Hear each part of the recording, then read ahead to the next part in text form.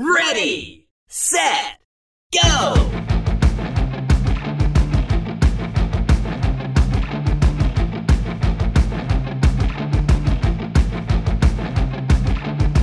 Welcome to the EV Diaries. I'm your host, Ben. This is where we look at EVs in small town America. Recording this podcast, I've noticed two things. When I'm streaming words together, I talk like William Shatner. For some odd reason, I cannot put more than 3 words together at a time. And I've noticed that many people are EV curious, but most people don't even think about it. We're here to change that. On Monday, I had a friend send me an email which contained a link to an article on the Daily Mail. And the Daily Mail, for those who don't know, is a newspaper in Britain. And it was showing 15 Teslas waiting in line to charge at a supercharger in San Luis Obispo, California. That station has 10 ports, and there were 15 Teslas waiting in line. This was on Thanksgiving Day. This was an indication of the amount of holiday travel, but it also speaks to Tesla's popularity. Seeing this email, reading the article, and there was a attached video as somebody was driving by, I think it was up on YouTube and then linked in the article, it prompted me to check our charge stations on our system, or I should say on my system, because I work for a small distribution cooperative in southeastern Kentucky. We have 3 ChargePoint charge stations at 3 separate hotels, so I was looking, and this is what I came up with. We had 1 user from the Wednesday before Thanksgiving to the Sunday after Thanksgiving, which I think is the 27th through the 1st. Now keep in mind, we charge $2.50 an hour, whether you're charging or not. When I did the math on this, it worked out to be 39 cents per kilowatt hour.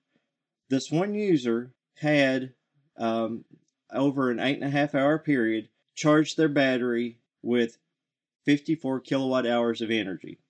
They're probably a patron at the hotel. This is speculation, of course. And the car, I know from my ChargePoint dashboard that I get to look at, was from Cook County, Illinois, Chicago, or a suburb of Chicago. The average power delivery rate during this time was 6.35 kilowatts. And this station user probably got somewhere between 170 to 200 miles of range in that time. Like I said, I calculated this out to be 39 cents a kilowatt hour. And I've asked my management if I need to reevaluate that, because I know I've looked at other charge stations, and even though 39 cents seems a lot, for a lot of places it's not outside the realm of possibilities. I then turned my attention to the Tesla superchargers. Like I said on a previous episode, I didn't have high hopes for this station when it was announced in 2015, when it came online. We've seen almost daily use since that time, and guess what? Between the 27th of November and the 1st of January, we saw daily use. Over that span of 5 days, we delivered 6,687 kilowatt hours of energy. For reference, my home consumed 1,481 kilowatt hours of energy for the entire month of November. That's 4.5 times more energy than my house consumed in 5 days by 6 Tesla supercharging stations. Let's make some assumptions there. At 3 to 4 miles per kilowatt hour, that's somewhere between 20 and 25,000 miles over 5 days. Assuming that all the batteries, now this is assumption, we're just playing with numbers here, assume that they all had 100 kilowatt hour battery, and they all charge to 80%. That means somewhere in the neighborhood of 85 cars charged at those superchargers in 5 days. I don't have access to individual data for each session like I do with the ChargePoint, but this completely blows my mind. The good thing is this is one of our commercial accounts, so it's really good for the co-op that these are being used the way that they're being used. This shows that there is an EV presence moving through small town America, even if it's not residing here. Now, I can't say too much. We have 45 EVs registered through the Department of Transportation in the state of Kentucky on our system, but most of them are charging at home, which is a good thing. But it definitely shows that Tesla is driving the market. Thanks for listening.